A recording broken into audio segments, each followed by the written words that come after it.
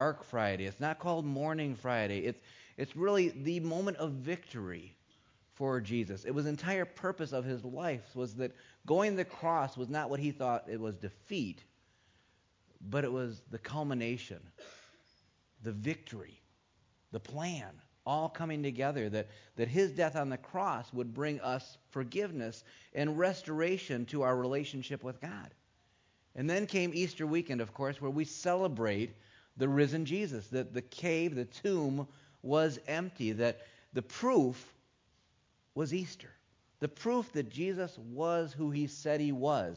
That when he made wild claims to people saying, I am the Son of God, I am the Messiah, I can be put to death, but I will come back from the grave in 3 days, that empty tomb was the proof that Jesus truly was who he said he was. Well, the question is then, well, what happens next? Where does the story go from there? And last week, Doug started our series on changes. Well, what happened next was Jesus was seen by many people. He came back to life, and he was seen first by the Marys. And then he was seen by Peter and John. And then he was seen by all the disciples. And last by Thomas, who said, hey, I'm not believing this until I can put my finger in the holes in his hands, my hand in his side. And Jesus says, go for it. I'm right here. And then he's seen by hundreds of others during the next 40 days. And during that time, Jesus taught the disciples and continued his teaching ministry. And I think what he was teaching, we don't know what exactly it was, but hey, where do we go from here? What is next? What are the things that we're a little foggy on and we didn't quite understand? But he spent the next 40 days with the disciples teaching them. And at the very end of that, he ascended back into heaven. And his last teaching right before he went into heaven was, hey, don't do anything until you receive the Holy Spirit. I'm about to leave, but don't do anything until you receive the Holy Spirit. And when you do, you will know exactly what happens next. Once you receive the Holy Spirit, whatever you feel led to do, whatever you feel moved to do, go for it. So 10 days later, the Holy Spirit comes upon Peter and all the disciples. They're outside the synagogue, and it says that the Holy Spirit descended like tongues of fire upon them. And as Peter was teaching, the entire community that was listening to him heard it in their own language. And we don't know what the mystery of that is, whether or not, is actually coming out of their mouths in all these different language. We don't know if it was on the receiving end, that they were speaking only in Hebrew or in Greek, but man, it was in the language of the person that was listening. We're not sure. But that's the mystery of the Holy Spirit. But that's what Pentecost was all about. The beginning of the Holy Spirit being a part of all of our lives who say we are followers of Jesus. And Peter preaches, and he preaches 3 things in his first message. Like all good preachers, we have basically 3 things. Okay? His first thing was repent. Hey, you need to turn away from what you're doing and recognize it's just not working. And then turn to God. Don't turn to something else, but turn to God and be baptized. And when he was done with that message, we had instant church. We had the first mega church that ever was recorded. They had 3,000 people there that day. 3,000 people that repented, turned to God, and were baptized. Now the question we want to wrestle with today is, how did this happen? How did this happen with the disciples? Because when I think of the disciples, I think of very fearful followers. You look at their history to date, and the mark of the disciples was they were big chickens. They were always afraid, and they were always unsure, and they never really got it. Let me give you one passage from Mark 4 that points this out. As evening came, Jesus said to his disciples, let's cross to the other side of the lake. So they took Jesus in the boat and started out, leaving the crowd behind, although other boats followed. But soon a fierce storm came up. High waves were breaking into the boat, and it began to fill with water. Jesus was sleeping at the back of the boat and his head on a cushion. The disciples woke him up shouting, Teacher, don't you care we're going to drown? When Jesus woke up, he rebuked the wind and said to the waves, Silence, be still. Suddenly the wind stopped, and there was a great calm. Then he asked them, "Why are you afraid? Do you still have no faith?" Then the disciples were absolutely terrified. "Who is this man?" They asked each other. "Even the wind and the waves obey him." They went from being afraid to terrified. I mean, these guys didn't go, "All right, we were afraid. Now we've got it together." Now they were even more scared. They just turned their fear to somewhere else. Who is this guy? That event occurs over and over and over in the lives of the disciples. Fast forward to the garden. Jesus said, "Hey, I'm going to be taken. I'm going to be beaten. I'm going to be whipped." They go out to the Garden of Gethsemane to pray together. And guess what? The Jewish leaders show up. The guards show up. They take Jesus prisoner. And at the end of this event, it says, all the disciples run away. Peter, the guy that during the dinner says, no, man, if that happens, we're in. I will never abandon you. Yet in the next 24 hours, as Jesus goes through his trial, Peter denies him 3 times. "I don't know that man. I've never been with that man." At final end, he swears, "I don't know Jesus." And after his death, it doesn't get any better. We found that out that after Jesus dies, we find out that the disciples are all in hiding.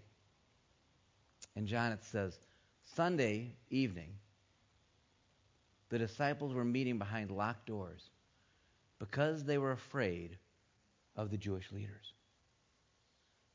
These guys are filled with fear. Their plans, their dreams, their hopes have crashed and burned with Jesus.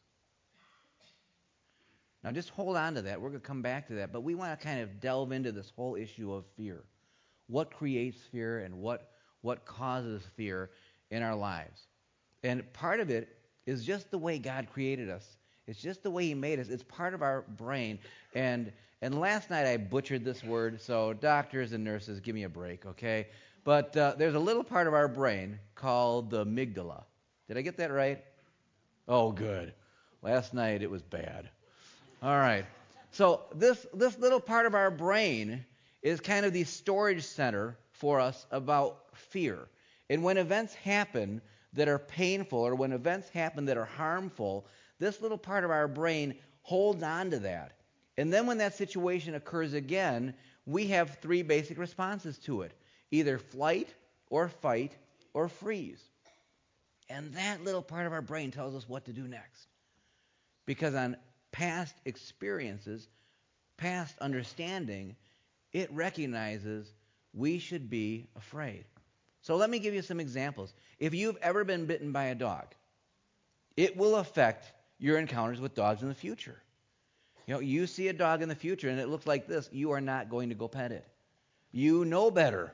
You know what? That's just a bad idea. Because this little part of your brain kicks in and goes, whoa. Do not approach that. Flee. Freeze. There's some other parts to our fear, though. Some of our fears are driven by irrational fears.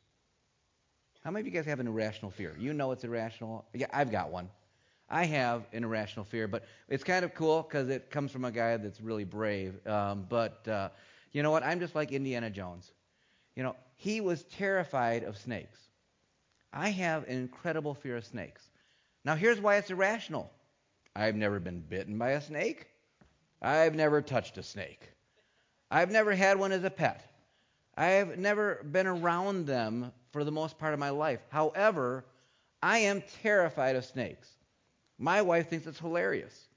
You know, if there's one on a television set that we're watching a show and a snake shows up, man, I am like starting to squirm and that. And if it like does that whole strike thing, I am like over the top of the couch gone. All right? It's not that funny. It's not that funny. Okay?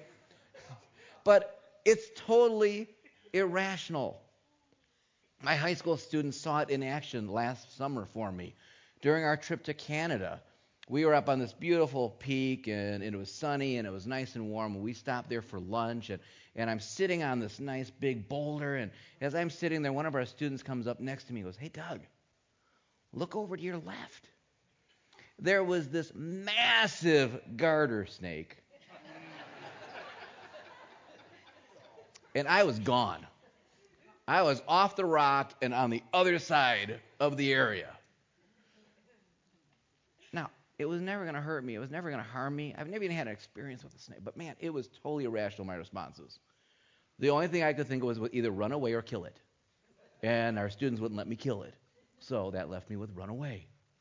All right? We have those responses totally irrational.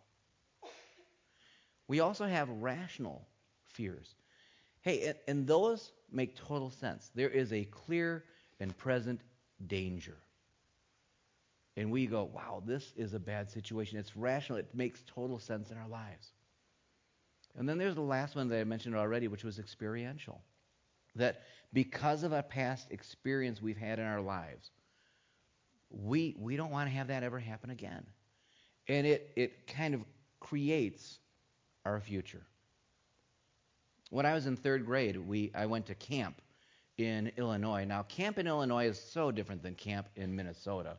I mean, in Minnesota, we have 10,000 lakes, so every camp is on a lake. In Illinois, there's just one. It's called Lake Michigan, and there isn't a whole lot of camps on Lake Michigan because basically Chicago takes it all up. So when you went to camp in Illinois, if you wanted to have a water experience, you ended up going to the pool that was built at the camp. So when I was in third grade, we went to this camp, and it had this really great pool, and it had a water slide there. And when we got there during our free time, we could go swimming. So I saw this pool for the first time. I saw that water slide and went, man, I am so on this thing, and it's going to be great. Somewhere along the way, I missed the instructional time that said, hey, these pools have a deep end and a shallow end. I missed that somewhere along the way. So I went over there to the water slide, and I got on the water slide and had no fear and went down the water slide. And when I hit the bottom, I did not touch the bottom. Full out panic. The next thing I remember was a very nice lifeguard girl dragging me out of the pool and going, you really should stay in the shallow end.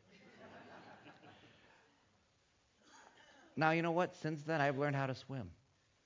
But I will tell you, I am an incredibly insecure person about water. I've taught students how to swim. I can swim. But you know what?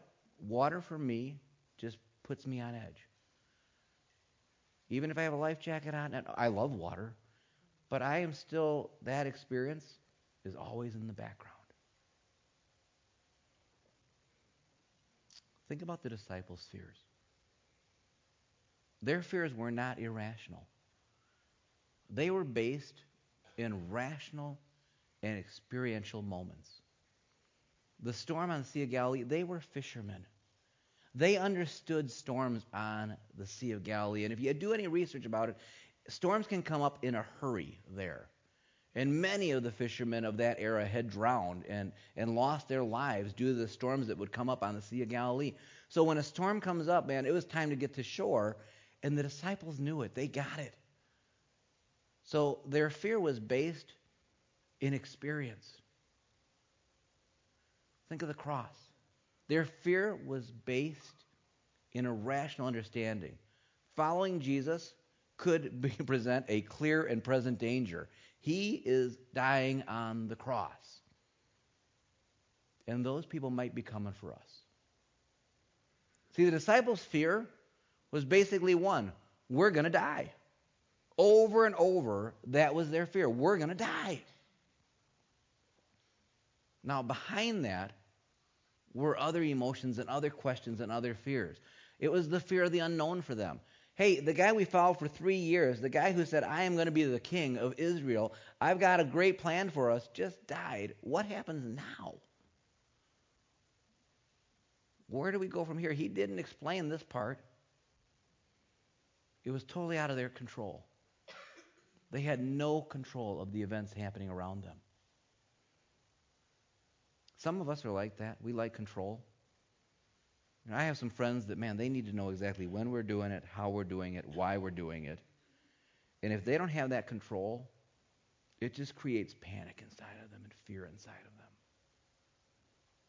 And the disciples were unconfident.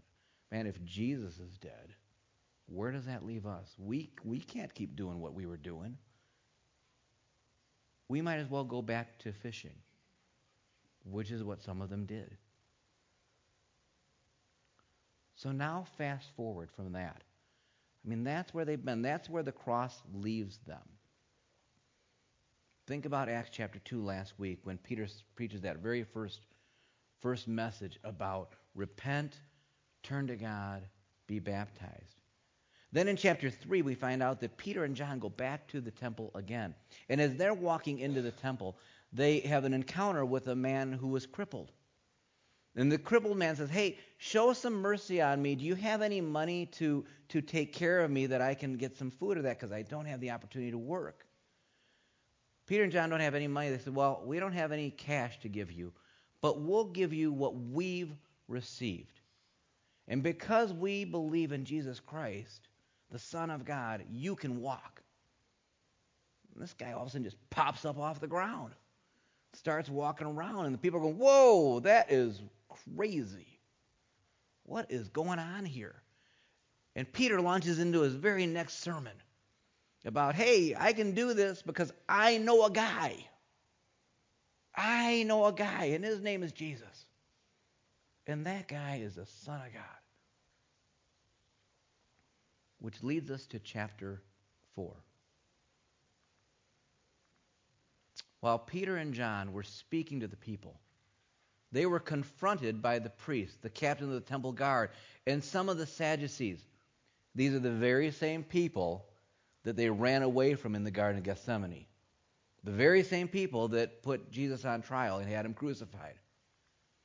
These leaders were very disturbed that Peter and John were teaching the people that through Jesus, there's a resurrection of the dead. They arrested them. What was one of their fears? They're going to take us away and we're going to die. They arrested them, and since it was already evening, put them in jail until morning. But many of the people who heard their message believed it. So the number of the men who believed now total about 5,000. With including women, they probably think it's about 7,000 people were part of the church by now.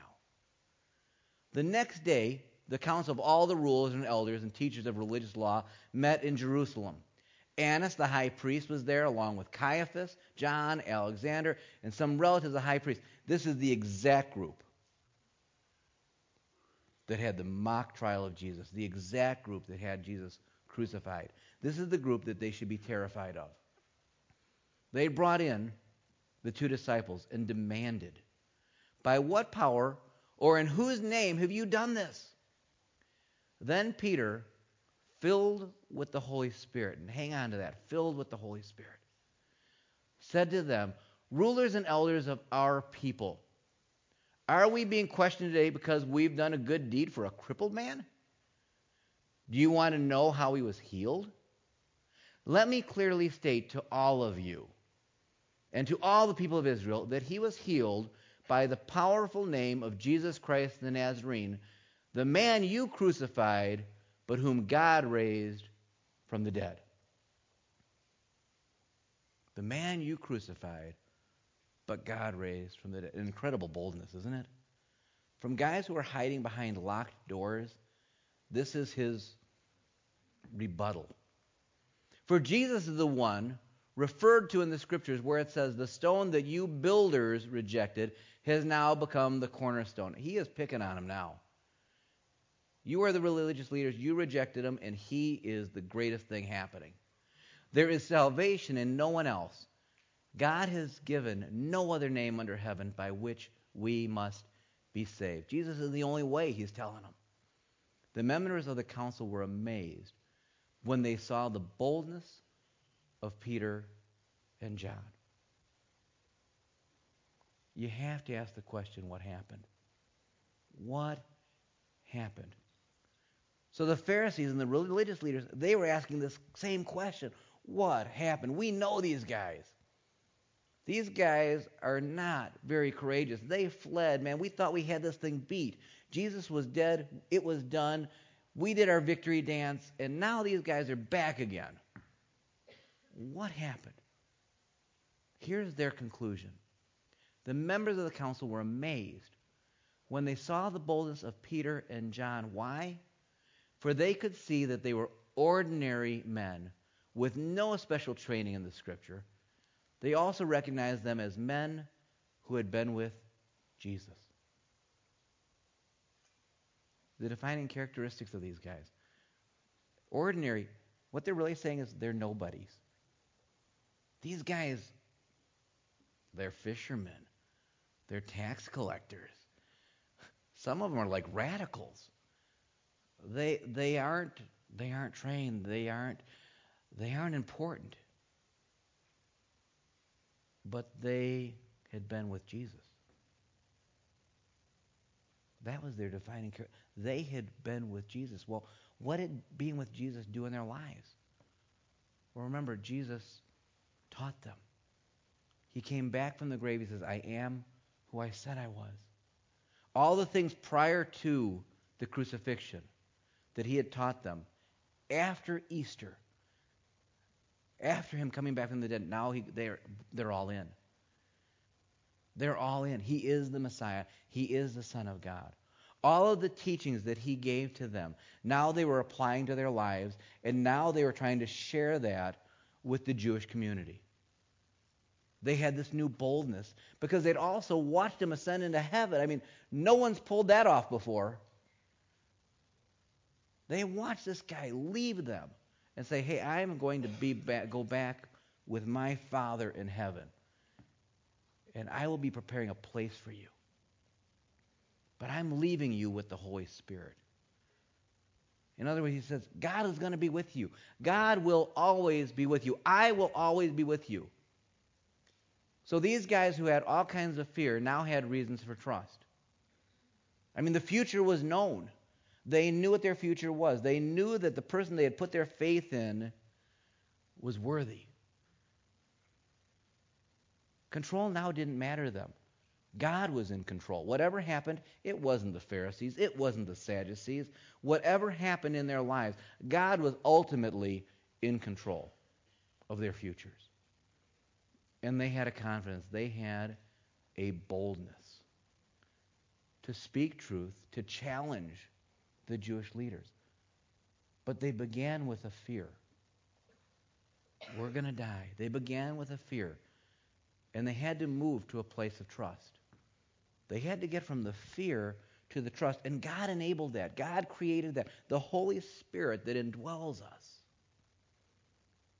guides us, gives us that courage that we're not alone. I'd like you to hear the story of Karen and Greg Hintermeister, that very early on in their marriage, when they were young and just starting their family, they had this challenge moment that they had to decide if they were going to live in fear or if they were going to live in trust with the God that they knew.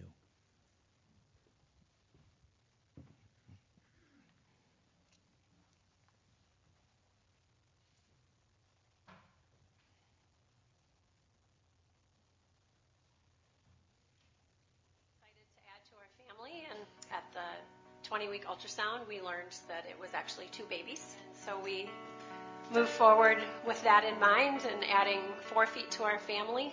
It wasn't until after they were delivered, about 24 hours in, Brenna started having some issues with her blood pressure and her respiratory rate. There was something about she wasn't thriving something, so she was in the warming oven.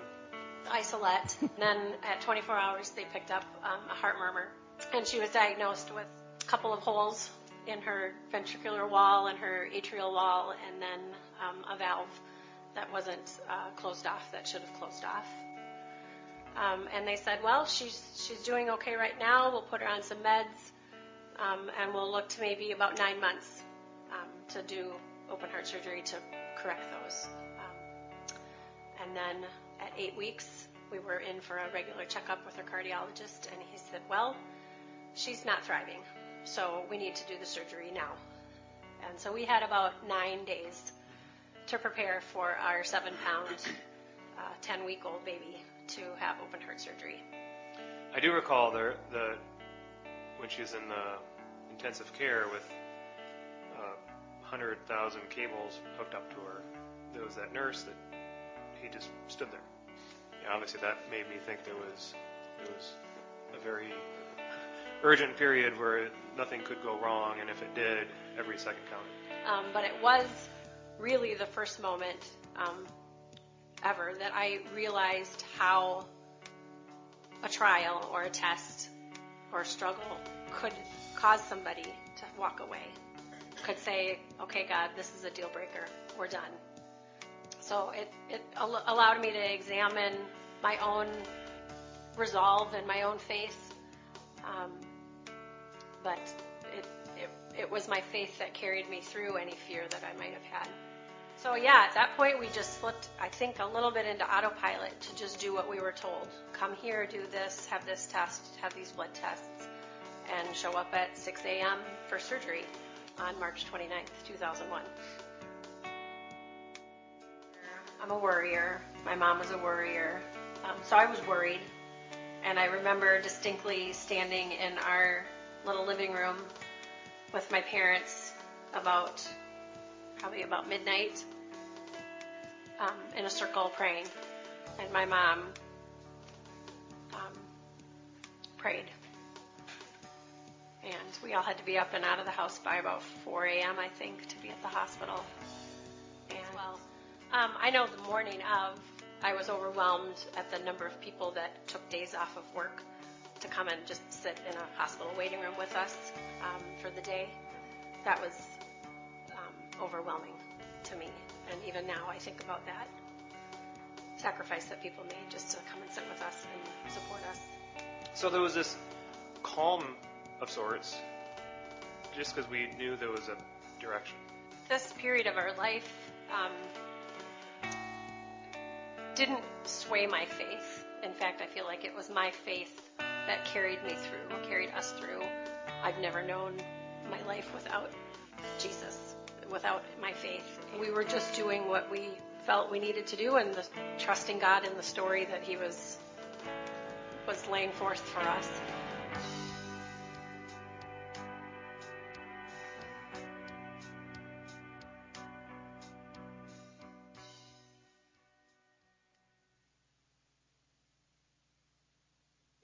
Like health issues, whether it's our kids or our parents or ourselves, that can create that fear, is there? Karen and Greg said, well, we didn't know anything other than Jesus, so we just trusted. Almost saying, we didn't know any better, but we were in. And we were going to trust God with whatever happened next. You know, there's some irony in the story of the disciples. I mean, there really is irony in it. Remember what they were afraid of? We're going to die. Guess what? They did. All of the disciples except for Judas died for their faith. Now, John ends up on the Isle of Patmos, exiled. But trust me, that wasn't like, hey, and you win. You know, he's exiled there for the rest of his natural days until he dies.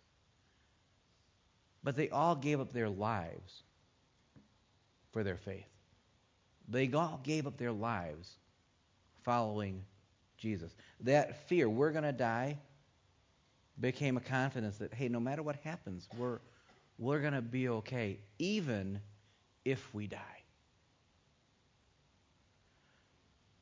Jesus' statement, God will be with you.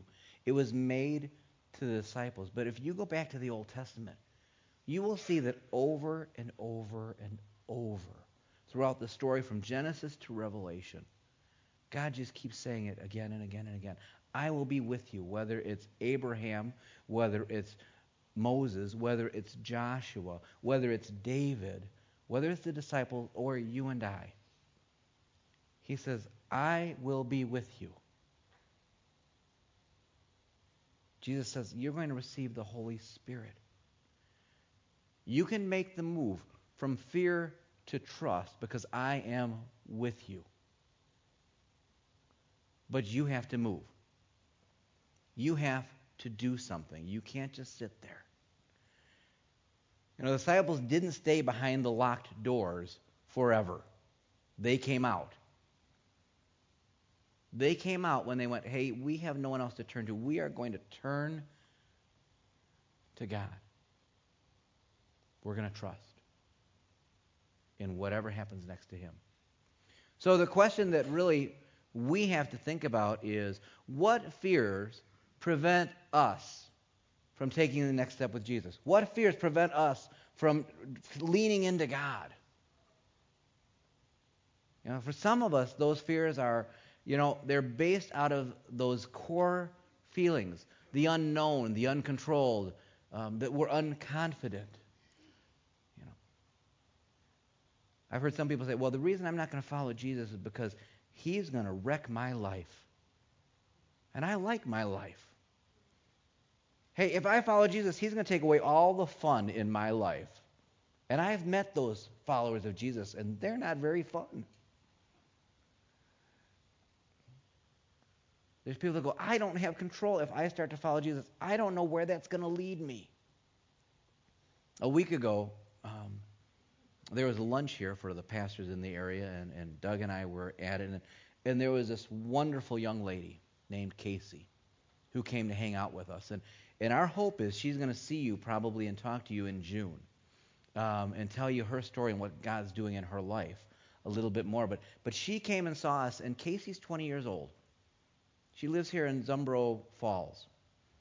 She is planning on going to the Arabian Peninsula this fall. God has put on her heart a burden to reach Muslim women. She has no education. She has no experience. She has no confidence that, hey, everything's going to be worked out. I started thinking about her, and I started thinking about my daughter. My daughter's 22, and I'm going, 20? There is no way you should be doing this. I could think of all the reasons, if I was her dad, why she shouldn't do this. You realize they really don't like women. They really don't like white women. They really don't like red-haired white women. And they really don't like American women. I could think of all the reasons why she shouldn't go. But she's gone to a place of trust. Is the fear still there? Sure there is. She said, yeah, I got some stuff that I'm pretty nervous about. But I'm just trusting God. I'm leaning in to this next moment with God. I believe he's guiding me, directing me, and I just have to go. I would like that to be our stories. Not that you're going to the Arabian Peninsula, but that God, the Holy Spirit, has put on your head, your heart, I've got a step for you to take. I want you to lean in and trust me. I want you to boldly speak or act. And last week Doug said it might be one of these three. It might be to repent, to recognize that my life is messed up. The next step might be I just need to turn to God. I have tried everything except God. But I need to turn to God. And for some of us in this room, it may be taking that step of baptism. You may be going, oh, that baptism word. But for some of us, that is the next step. It might be one of these, to step out, step up, or step into. I don't know what it is. That's where you get to wrestle with God.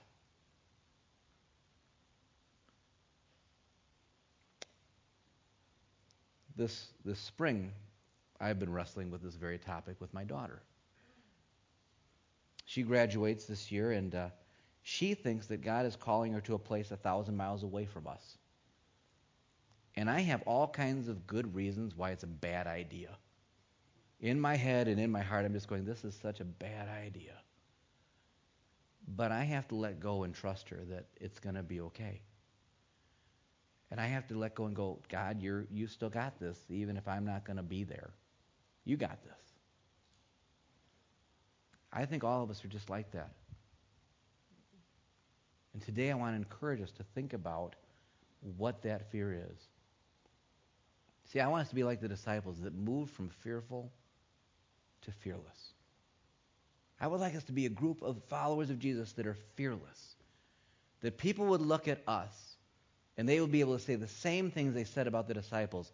They were men who'd been with Jesus. That we, men and women who have been with Jesus, who have followed Jesus, who have learned the lessons of Jesus, that the defining part of our lives is we've been spending time with God. So as you leave, I'm going to just challenge you one last time. What is the fear that's holding you back?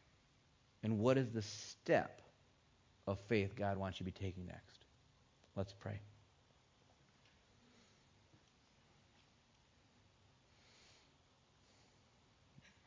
God, I think our desire for many of us here is that we would have the boldness of the disciples.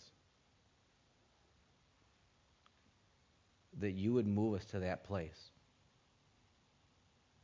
That we would step out, step up, step into the next chapter that you're writing in our lives. God, our prayer is this week we would live fearlessly with our faith. In Christ's name we pray. Amen. Have a wonderful